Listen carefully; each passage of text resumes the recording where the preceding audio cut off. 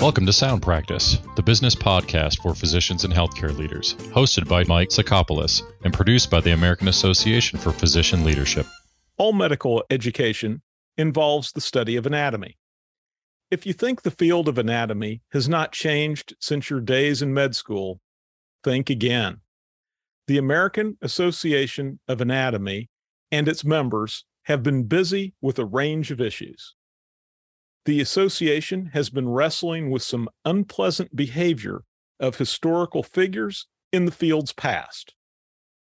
In this episode of Sound Practice, we will be joined by the president of the American Association of Anatomy. Be prepared to be surprised. Let's begin.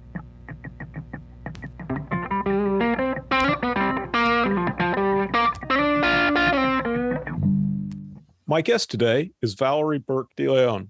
She is a professor in the Department of Anthropology at the University of Florida, and she is also president of the American Association for Anatomy. Valerie, welcome to Sound Practice. Mike, thank you very much. I'm very happy to be here. I have been looking forward to this interview for quite some time. For our audience, can you tell us about the American Association for Anatomy? Why, yes, I can. The American Association for Anatomy is a very old organization. We are a group of anatomists, but anatomists writ broadly. We include people who are anatomy educators, so the people who taught you gross anatomy, the people who lead your histology lectures, any aspect of anatomy. Those educators may be part of our community. But in addition, a large component of our membership are people who do research related to the science of anatomy. So this includes comparative anatomists. So we've got veterinary anatomists, people who study horses and dogs. We've got people who study histology. We've got people who study pathology, all kinds of different areas. But if it involves anatomic structure, and in particular, if somebody has an education component to their jobs, then they're likely to be a member of our association. And give me a sense, roughly, how many members do you have? And are they just in the United States? Well, we've got about 2,000 members, a little bit over, I think. And our members are primarily in the United States, but we have members from dozens of countries, actually, quite a few from Canada, quite a few from Europe, Asia, Australia, New Zealand. So we actually are an international community. Very nice. Now, you have a long history, going back more than 100 years. I was surprised by that. What was the culture of anatomy 100 years ago? Well, significantly different than it is now. I think, the American Association for Anatomy, in its original configuration, was founded in 1888. And there was a tradition of anatomy scholars that was kind of the European tradition of, great German anatomists, and then that spread to the United States. And so the early American anatomists were professors primarily at medical schools and conducting their research, I would say primarily in human dissection, although there was a great interest in broader comparative anatomy at the time. So we've been in association for, over 130 years. Very, very impressive. And you have a journal that's been around for quite some time too, correct? That's true. The American Association for Anatomy, we actually own 3 different journals. Those are the Anatomical Record, which deals primarily in structural anatomical research. But then we also have Developmental Dynamics that's looking at anatomy in terms of biological and developmental molecular and cellular processes. And then we also have Anatomical Sciences Education. And this is a journal focused on an educational scholarship in the area of anatomy and related disciplines. But you asked about the length of time that the Anatomical Record has been around. And that journal has been in publication for also over 100 years, and is really our flagship journal. And how frequently is it published? Every month. Very nice. Now, there was a recent special issue of the anatomical record. Can you tell me the motivation behind that? Absolutely. So just recently, we published a special issue on the changing face of anatomy, and it was a combined retrospective and prospective look at how participation in the field of anatomy has changed through time, where it was previously through our long, long history, and then what anatomy as a field is today, and specifically our organization, the American Association for Anatomy. And so this special issue, The Changing Face of Anatomy, is the product of years of effort, and that effort, to a large extent, was driven by Jason Organ and Jeff Laitman. So Dr. Heather Smith is the editor-in-chief of the Anatomical Record. This was the oldest journal in our portfolio. And Dr. Jeff Laitman is a special issue editor, and he supported efforts by Drs. Jason Organ and Amber Comer to develop this special issue.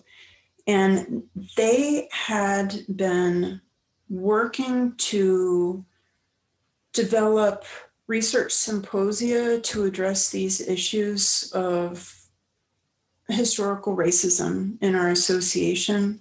And it was only through the support of Dr. Smith and Dr. Laitman that Dr. Organ and Dr. Comer were able to come through with this special issue. And it's really an outstanding combination of both historical perspectives on the history of anatomy, but also recommendations for future actions in our field. And can you give me some specific examples of how things have changed over time? Well, yeah. I think this is really the story of biology broadly and the practice of medicine. If you think about medical research more broadly, I think some of the things that have really changed in the past 100 years is the maybe more humanistic view of our patients, our research subjects, and in the area of anatomy education, the bodies of the currently donors that we study when we're learning and teaching about anatomy. So I guess I would suggest thinking back to the picture in your mind of what an old school anatomist would be. And I think a lot of people today think about anatomists this way. It's going to be probably a white man of European descent, of a certain age, with a white lab coat and standing in a dissection theater and, working on a dissection and proclaiming or explaining the anatomy, telling the students about what anatomy is. And anatomy as a discipline has changed really drastically away from that stereotype. In the last 100 years, there's a growing appreciation for the diversity of all humans that we're interested in studying the anatomy of, but then also understanding how different animals can give us information about anatomical processes. So our scope of study has expanded. But in addition, the people who are the experts in our field, that range of people has expanded dramatically too. So, we are growing a much more diverse and inclusive community. And then it's not just for our members and the people who are teaching anatomy. It's also in the people that we include in our representations of anatomy that we share when we're teaching, that we share in our research. We're working hard to make sure that inclusion plays a greater role. And for the people who do medical research that might be listening in right now, it's kind of tracking with the way that we've seen changes in informed consent over the decades, where people used to do research just with an assumption that the research we're doing is very important for the community, and it doesn't matter so much what this individual might have wanted for themselves. And our understanding of informed consent has changed drastically in recent decades. And that's kind of reflected in the way that, in our expectations for body donors that we use in our teaching and our research. So your organization has a statement of responsibility, and I found that interesting and almost to the point of novel with different organizations. Can you tell me how the American Association for Anatomy came up with or decided to have a statement of responsibility? Well, yes, thank you. In the special issue that you mentioned, the Changing Face of Anatomy, which is the special issue of the Anatomical Record, that special issue included a number of different papers that evaluated the history of the field of anatomy, raising issues of inequality and unfair practices that happened in the past. One of those papers, the lead author on that was Rick Sumner, who's our past president, was a specific evaluation of the history of racism in the American Association for Anatomy.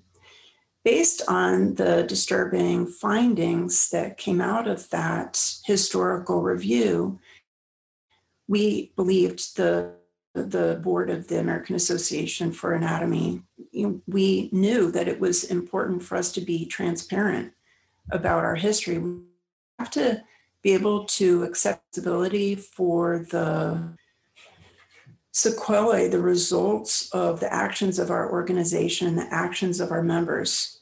And so the statement of responsibility for our history of racism explicitly acknowledges the role that our organization played. But then that statement also includes a commitment to improving the situation going forward in the future.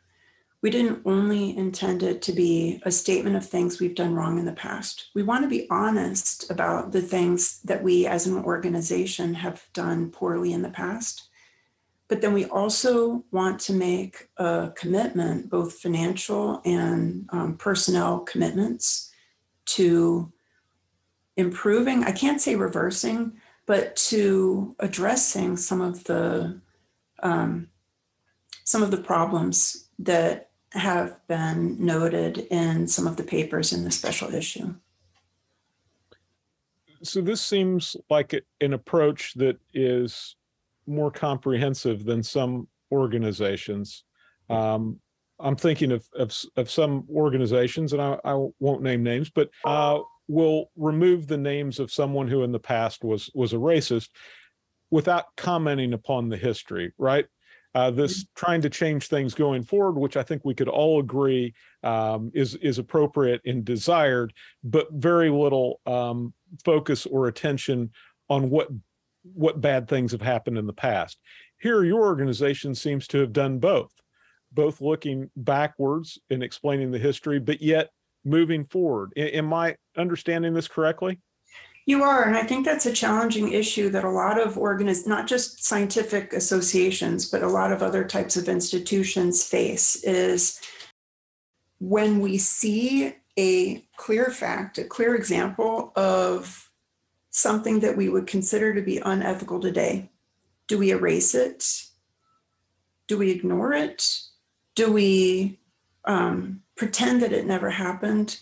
One of the authors of the paper that I mentioned in the special issue, The Changing Faces of Anatomy, Dr. Sabina Hildebrandt, often in her papers makes the point that we can use acknowledgement of those past unethical actions as a teaching moment for our students today.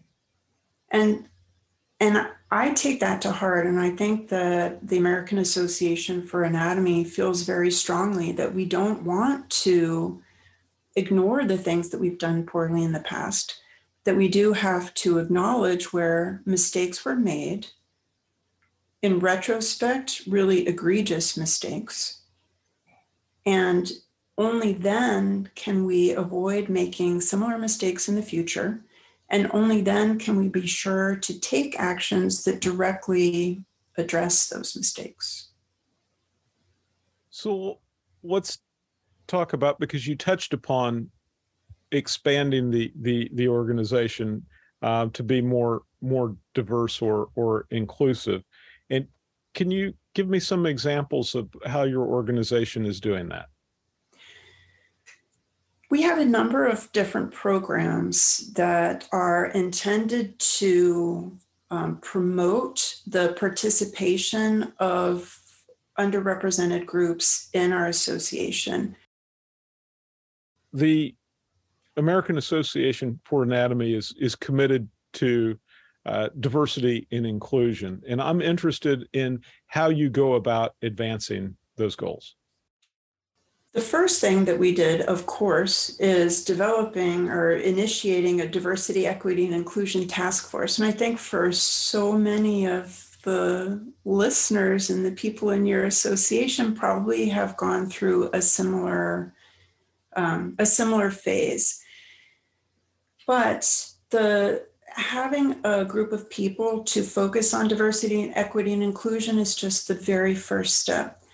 I think the next big step that we took towards encouraging diversity and inclusion in our community was to make DEI an explicit part of our strategic plan. So in 2017, we adopted our most recent strategic plan, and diversity, equity, and inclusion isn't just one particular aspect of the strategy. It permeates every single overarching strategic goal. Each overarching strategic goal has an aspect that includes promoting diversity and inclusion, not just within our association, but across the society. And so we are committing to this through the structure of our committees and building new leadership, like the future leadership of our association. This is implemented in the programming for annual meetings. There are aspects of diversity or key tactics to support the strategy of increasing diversity and inclusion in our annual meeting presentations, in the papers across our journals. The goal of diversity and inclusion is woven into our award structure and the way we recognize members for their research and teaching excellence. And all of these tactics then have the long-term strategic goal of increasing the representation of those valuable members at their home institutions and in other associations, and in their success with external funding. So our overarching goal is to have a very broad impact even outside what we can do as an association. And many of your members, I assume, are in academic institutions. And doesn't some of the diversity and inclusion begin with students and getting them interested in the field of anatomy? Absolutely, it does. We have recently, absolutely, it does. What you say about a focus on students is this idea of developing a pipeline. And developing that pipeline is incredibly important for most of our members who are anatomy educators. We have a voice in influencing future physicians through our anatomy teaching histology, teaching neuroscience. we have an ability to increase a recognition of human biological diversity. So I think awareness of future physician practitioners is an important aspect, but then also in encouraging and supporting students who potentially will be members of our association. And encouraging that pipeline is one of our major goals. I want to point out, though, that in addition to building the pipeline, there's also a major concern about retention of underrepresented groups, even once they get into faculty positions. I think in so many institutions, academic institutions, organizations, you get underrepresented individuals into a department and they have all of the same effort allocations of everybody else in their department. But in addition, if they are the only one that looks like them, often they are tagged at a higher rate to serve on different committees, because in order to increase representation on those committees. And this is what I've heard some people call the minority tax. It's this additional effort that's expected of young faculty from underrepresented groups. They have an additional level of burden put on them.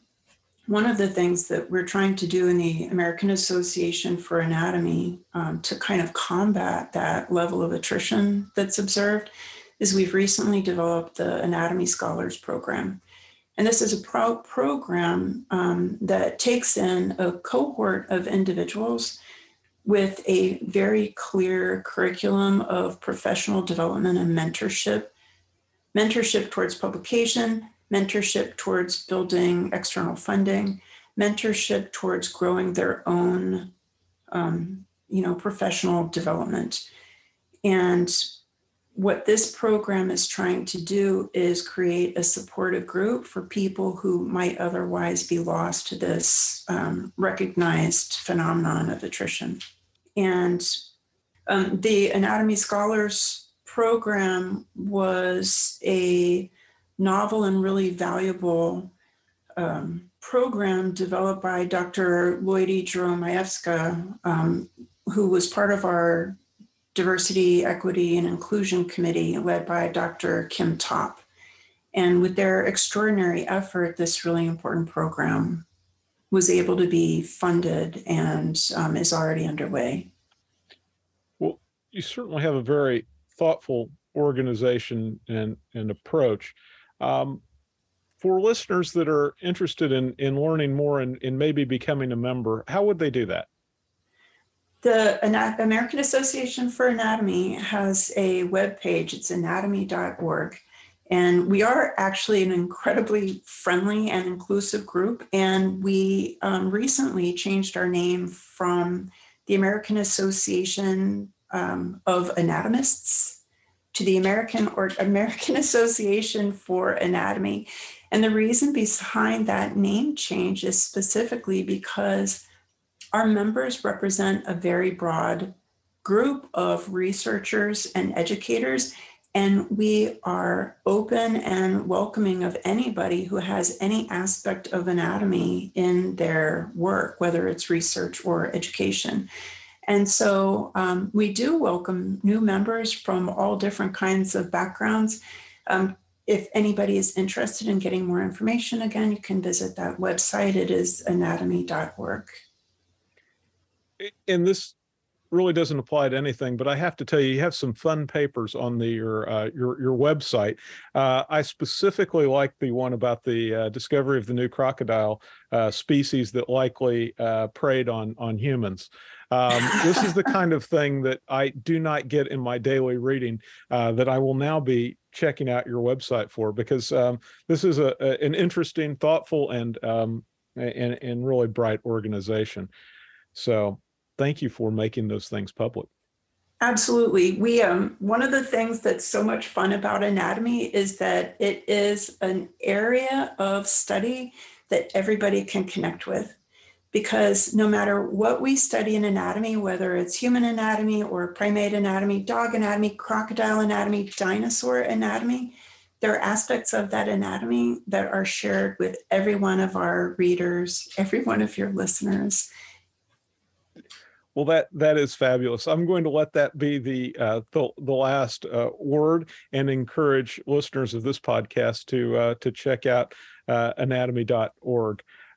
My guest today has been Valerie Burke DeLeon, and thank you very much for being a guest on Sound Practice. Thank you so much for having me. I appreciate it. My thanks to Dr. Valerie DeLeon for her time and informative input. She and her colleagues at the American Association of Anatomy are doing thoughtful work. My thanks also to the American Association for Physician Leadership for making this podcast possible. Please join me next time on Sound Practice. We release a new episode every other Wednesday. Bada bing, bada boom. Bada bing, bada boom. You've been listening to Sound Practice, the business podcast for physicians and healthcare leaders. Check out the show notes for this episode at soundpracticepodcast.com. If you have any suggestions for future episodes, we'd love to hear them. Email us at info@soundpracticepodcast.com. Subscribe to Sound Practice wherever you listen to podcasts so you can automatically receive our episodes. And please rate us and comment on the podcast in iTunes and Google Play. Sound Practice is presented and produced by the team at American Association for Physician Leadership. We are the world's premier organization for all aspects of physician leadership in every sector of healthcare. Learn more at physicianleaders.org. That is holy cow. Batman and Robin. Red Bull Kapow.